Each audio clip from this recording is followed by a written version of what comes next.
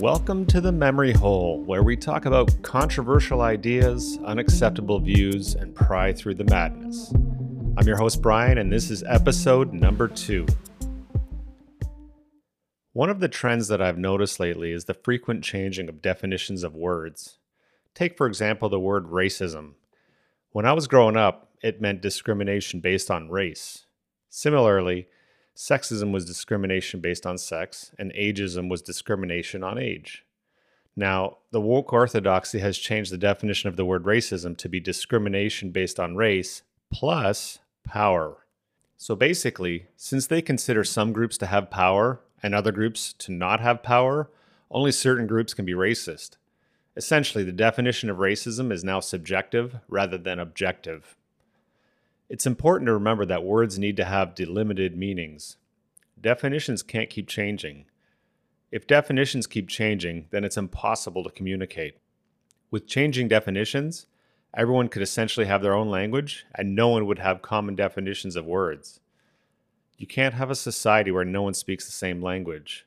Language is what allows us to live together, to communicate. Communication is vital. I sometimes wonder if that's the point, though. By changing the definition of words all the time, we lose our ability to communicate and keep up with the constantly changing meanings of words. You can see this changing of definitions if you have an old dictionary and compare it to the new ones. If you ever happen to get a hold of an older dictionary, keep it. This way you can compare past meanings of words to new ones and wonder, why did they change the definitions in these ways? It's not surprising that definitions are always changing nowadays. So too are the narratives floating around society. Take the COVID vaccine rollout, for example. I think most of society was eager to get a vaccine so we could get past COVID. As it worked out, 2 paths were taken for the vaccine. Viral vector like AstraZeneca and Johnson & Johnson, and mRNA like Pfizer and Moderna. Viral vector vaccines are more similar to traditional vaccines like the ones you get for measles, mumps, and rubella. mRNA, which has been around for decades, is a little different. For simplicity's sake, mRNA is like a delivery vehicle, and the vaccine is like a passenger in that vehicle. So by the second week of January 2020, China published the COVID DNA sequence. With this sequence, an mRNA vaccine was designed within 3 weeks, by early February. Trials began after this, and the FDA approved the vaccine by December of 2020. Alongside the mRNA vaccines, viral vector vaccines were also approved in parts of the world by December of 2020. Immediately, out of the gate, politicians promoted the vaccine as safe and effective. I was curious as to how accurate that statement was, since there was obviously no long-term data to support that assurance. Like most people, though, I was hoping for an end to the authoritarian path we were on. Then, some people started dying from these new vaccines. Still, it was stated that the death count was very low, so the vaccine was still called safe and effective. Then they discovered that some people were getting blood clots from, I think it was AstraZeneca or Johnson & Johnson, if I recall correctly. But it was still called safe and effective. And then some countries stopped using those 2 vaccines altogether. Then they limited Moderna as well in many places, preventing people, mostly males under 24, from using it because the incidence of myocarditis was too high. I guess they weren't as safe and effective as politicians said they were. So that's the safe side of things. Then we have the effective side of things. Firstly, as the truck convoy got close to Ottawa, Trudeau claimed to have gotten COVID and had to go into hiding. Don't forget, he was triple jabbed. Then, a study was published in the European Journal of Epidemiology on the 30th of September by Harvard researchers. They found that in 68 countries, as vaccination rates went up, the infection spread rates didn't slow down. So if the vaccines don't stop contraction and they don't stop transmission, I don't think you can call them effective either. At least not based on the original portrayal of safe and effective. At most, it appears that they may limit the severity of a COVID infection. Prior to COVID vaccines, I personally had not ever heard of anyone getting side effects from taking a vaccine. I'm not saying it hasn't happened, I just personally didn't know anyone. Now, I know many people that have had side effects from the COVID jab personally, although generally mild and not debilitating. Most of the people that I've heard from that got the jab got milder side effects. But the documentation is coming out every day with more and more people having side effects, some quite serious too. But politicians portrayed their positions with a certainty you know they couldn't have reasonably had. From the beginning of the vaccine rollout, they were certain about safe and effective. When new evidence showed potential harms, they were still certain. This causes some people to ask questions about what they're being told. And when those people ask questions, they're ostracized or silenced. Or worse, they're called conspiracy theorists whose ideas could safely be discarded without consideration. COVID has truly brought out from the shadows this conformity of thought, or this groupthink, if you will. When you ad hominem people that question your beliefs, you might want to think a little harder about your beliefs. Attacking people and not their ideas is a sign of the weakness of your ideas. Defend your ideas if you can and see if they hold up. It's okay to be wrong. This is how we improve over time. If we didn't find faults in our ideas would be static and we would never improve. We'd be stuck in the Stone Ages. That's why science has worked so well in the past. It's only by having ideas that are falsifiable, ideas that can be proven false, that we can correct and improve our ideas. What we see these days are slogans like follow the science or scientific consensus. These slogans are the opposite of science. They banish falsifiability. What it is dogma. It's the narrative. It's political. Never forget this simple math equation. Science plus politics equals politics. The slogan for society today is resistance is futile. So when they finally dumped AstraZeneca due to safety concerns, people who had had their first shot with AstraZeneca were wondering, what do I do for my second shot? And of course, the politicians simply advised that you should get your second shot from a different brand. It's safe and effective. But how did they know this? Did they do sufficient testing on mixing and matching different vaccine brands? You know what they say about mixing beer and liquor. The point is that we can make and change decisions with new evidence, but politicians were very forceful and absolutely certain before the evidence came in. And then they were equally forceful and certain after new evidence came in. All this kind of garbage, this changing of narratives, creates doubt and distrust.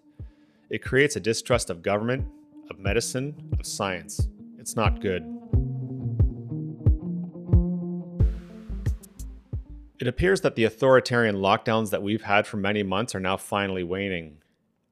In many countries like the UK, Spain, Sweden, Norway, Israel, and others, they're all lifting restrictions that they imposed to fight COVID. You can see live on the news feeds how the narrative is changing in real time. It's like the science has changed overnight, as if the science isn't settled after all. What has really changed more recently, though, is public opinion polls. And when policy is made on public opinion polls, well, this is what you get.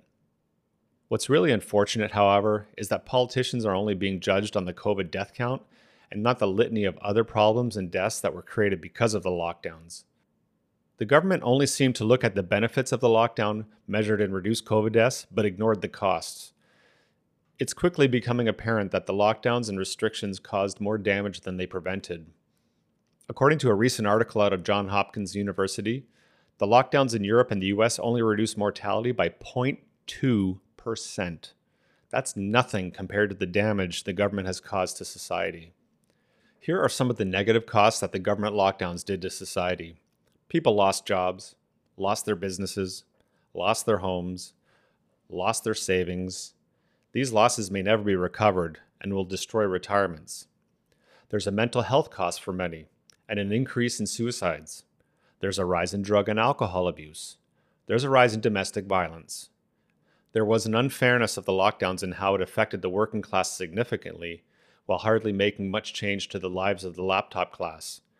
This sounds an awful lot like the bourgeoisie versus the proletariat.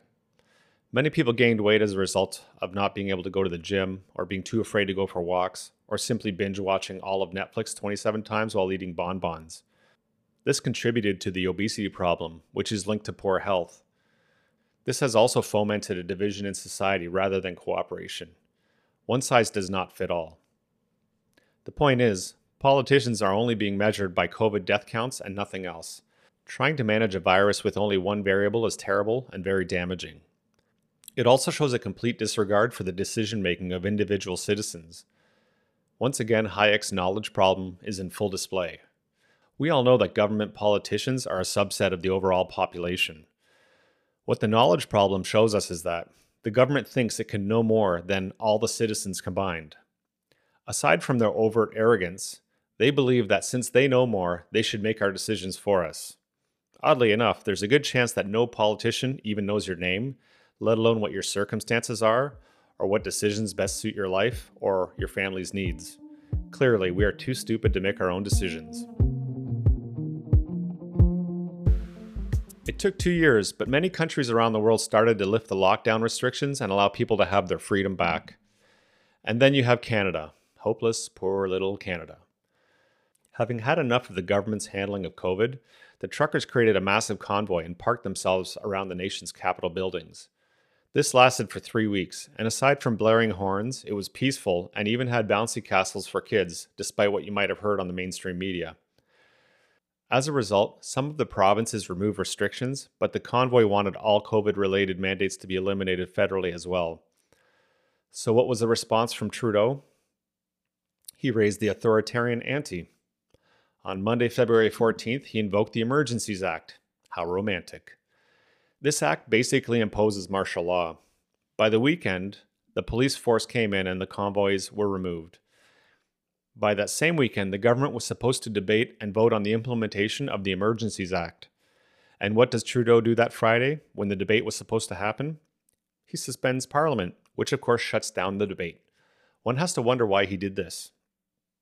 For those of you not familiar with Canadian history, here's a few interesting details. In 1990, there was an Oka crisis. This was a dispute over land between a group of Mohawk natives and the government. It lasted 77 days and 2 people died. In 2014, a gunman fired shots at Parliament Hill, killing 1 person and shutting down the area for most of the day. In 2011, after the Canucks lost to Boston in the playoff finals, riots took over downtown Vancouver. Over the last 2 years, a COVID pandemic threatened all of Canada. And of course, 9/11, in which all air traffic in North America was shut down because of terrorists flying airplanes into buildings. You know what all these events have in common? Not one of them caused the Canadian government to invoke the Emergencies Act. Not one. So essentially, Trudeau and his Liberals are saying that the Freedom Convoy was a greater threat than all those other events that I just mentioned. These people are crazy. So what did they do with this new, virtually unlimited power? Freeland, the Deputy Prime Minister, announced that they would require banks, credit unions, fundraising platforms, and payment processing services to find the accounts of people linked to the convoy and freeze their accounts. This led to some people that had given money to the convoy while it was on its way to Ottawa and hadn't yet been deemed illegal to have their accounts frozen. For as little a donation as $50. Remember how I spoke about changing definitions a little earlier? How about we retroactively change the definition of a crime? It's crazy. It's like Minority Report, but in reverse. All of this could have easily been avoided if Trudeau simply spoke to the truckers or lifted the mandates like most other Western countries. As far as I could tell from the legacy media and social media, only Maxime Bernier went there and spoke with the people. But for Trudeau, he won't talk to people he doesn't agree with. It's like being guilty until proven innocent. Except, like the woke orthodoxy, don't give a platform to those you disagree with, and therefore you can't prove your innocence. Not only that, you don't get a trial either. Off to the gulag for you. So after Trudeau's abuse of power, I wonder how the trust will be restored with the banking and payment systems in Canada. You can't find a better definition of fascism than that. They've effectively told private businesses what to do, even though they don't own them. And even though the Emergencies Act is gone, the threat of having the government controlling those institutions is very real and present moving forward. You saw what they did to the Freedom Convoy by enacting the Emergencies Act. So what private institution would take the chance to be on the wrong side of this authoritarian government? It's much like when the same government spent $600 million buying the mainstream media starting 4 years ago. Everyone knows that you don't bite the hand that feeds you. Much like big tech and the threat of heavy regulation, this nudging seems like collusion to me. What I think is lost, which is typical with politicians and their lust for power, is that once you let the cat out of the bag, you won't be able to put the genie back in the bottle. What flimsy excuse will a future government use to enact the Emergencies Act now that the precedent has been set? Probably the most important thing that came out of COVID in general, and this Emergencies Act in particular, was how the people were treated. The divide in Canada has probably never been bigger. We truly have an us versus them problem. Those people, the othered, are cast out as racist, misogynist people holding unacceptable views. The unvaccinated are treated as dirty, selfish pieces of garbage. Hostility towards the unvaccinated almost feels justified and warranted to many people. High-profile people aren't even trying to hide their disdain to harm people that think differently from them. Juliet Kayyem, a contributor for CNN, suggested on Twitter that the government should slash the tires, empty gas tanks, arrest the drivers, cancel their insurance, suspend their driver's licenses, prohibit any future regulatory verification for truckers. Apparently, as she said herself, she will not run out of ways to make this hurt. This kind of hostility has no place in a civilized society and should be considered inciting violence. As a society, we always have differing opinions, which we have to be tolerant of. This is because you aren't always right. It's hubris to think that you are. And you won't discover when you're wrong without people that disagree with you. Free speech isn't needed for people who agree with each other because they already agree with each other. Fortunately, and despite the damage it's caused, Trudeau ended the Emergencies Act on February 23rd. It seems like Justin stopped the Emergencies Act early because it wasn't polling well. Governing by opinion polls is a very bad thing. What he did was not thought out or correct. He thought it would be popular, and the mainstream media, or the state media if you will, did its best to portray it that way. International media outlets, however, which didn't get bought off by the government, told a very different story. It was bullying at its best and was done for the purpose of keeping power. Power by division, us versus them. Before I go, I'd like to say that my thoughts are with the people of Ukraine. Honestly, it's hard to tell what the hell is going on between Russia and the Ukraine because the media here in Oceania is so dishonest. All I know is war is not peace. These are dark times. Quick question before I go. Do you think the US should use military force to stop Russia? Leave the comments on social media. Thanks for listening. If you have any comments or suggestions, good or bad, leave them on Getter, Twitter, or Instagram at Memory Hole Show. And don't forget, speak up and make your voice heard, or you will forever be forgotten down the memory hole.